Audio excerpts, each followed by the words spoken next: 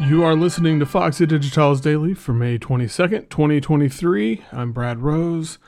Album of the day today is Clouds and Spectres by Seah.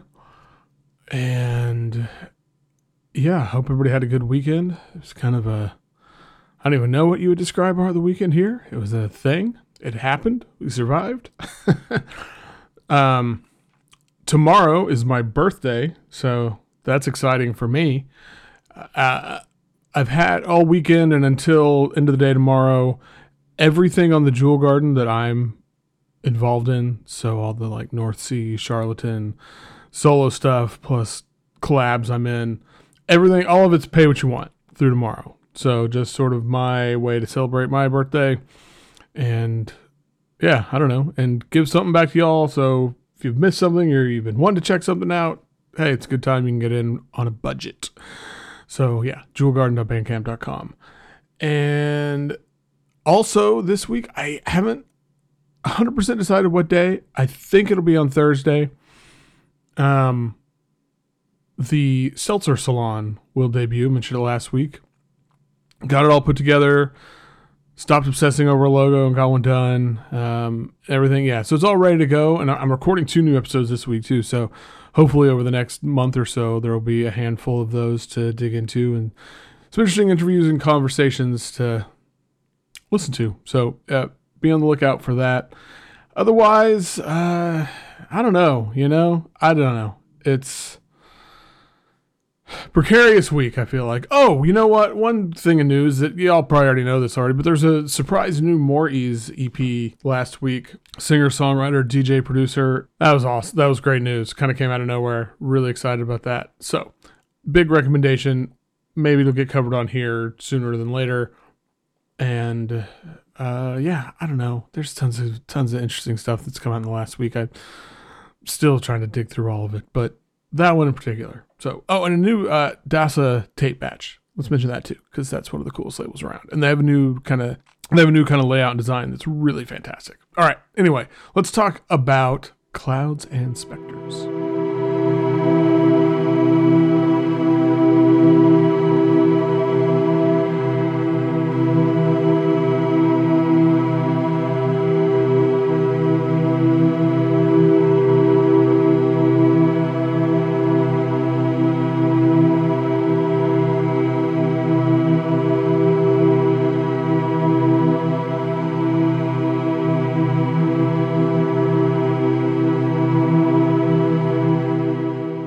I absolutely loved Sia's last album, Conduits of the Hydrosphere.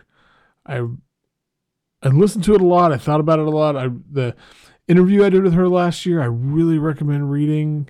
I just think her sort of thoughts and interest and knowledge of how like water and bodies of water and the way we interact with water and all this stuff. I just think it's fascinating, and it made me think a lot. And yeah, I don't know. I just read the interview, and she did a book with it that's really cool. It's like a CD and a book, and it's really interesting, and I think it expands the kind of scope of the album. Anyway, I'm not here to talk about that album. I'm here to talk about Clouds and Spectres. This one it's kind of interesting. So, I think about the last, I'm not going to talk about the last album anymore, but the hydrosphere and like bodies of water and water generally. And, I've talked before about how I have a very emotional response to water sounds, and it's like a lot of my favorite sounds in the world are aqueous sounds. And the thing with like Clouds and Spectres is it kind of, to me, it's like you think of like water and like bodies of water, all those things like here on this planet.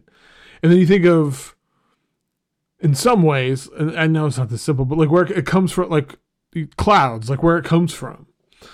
And so even though, this album came after it, in some ways, like sonically, these pieces feel like kind of like going back in time with from the last one.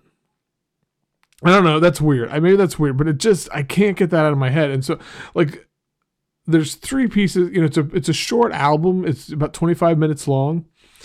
But each piece really makes an impact, and there's, it's very kind of amorphous and ephemeral are the 2 words that really came to mind, which makes sense. It's like she talks about looking up the sky and the experience of like feeling clouds moving through her body.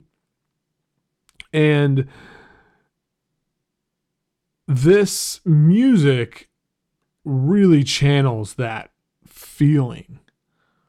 And it kind of, there's it's very like vaporous, I think is another word that I keep going back to with this album. And I don't know, like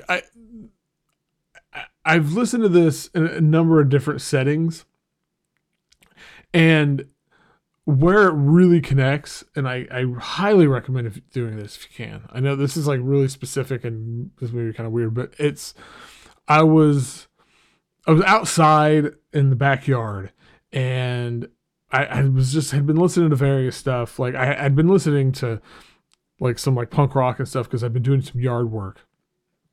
And then finally like finished whatever I was working on and needed to rest, needed to slow down. And I didn't want to go in because it was a really nice day. And it was like blue skies with like big white clouds. It was just like this kind of, very picturesque day. And so I laid down, put in headphones, listened to this, and I just was transported. I felt connected. And so that's kind of it. I don't know.